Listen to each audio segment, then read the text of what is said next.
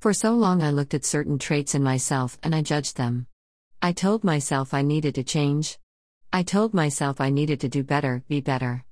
Until one day it clicked. All of these things I condemned in myself I realized were my gifts to the world. When I started to finally embrace these traits and see them as gifts, I stopped apologizing for who and what I was. It was in this moment, I felt free to find opportunities that support my gifts. For instance, I used to say I needed to work on myself and have less ego, especially when I would think to myself, look at me, see me. Even as a teacher, I judged myself because I did better when I was observed. One day, it hit me. My whole life I pretended to be putting on a show.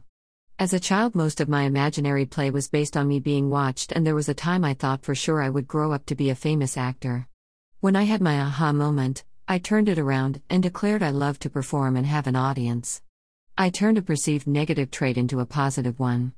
When we truly love and accept all of our idiosyncrasies and unique ways of being in the world, we realize these are our gifts. This is our unique puzzle piece to the whole in which we are all needed. When we have such love and acceptance for ourselves, this energy goes out into the world as love and acceptance. Hold your head up high, celebrate all of you today. Only good can come of it.